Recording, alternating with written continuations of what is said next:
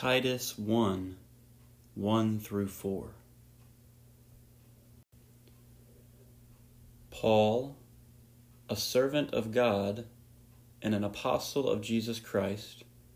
for the sake of the faith of God's elect and their knowledge of the truth, which accords with godliness, in hope of eternal life, which God,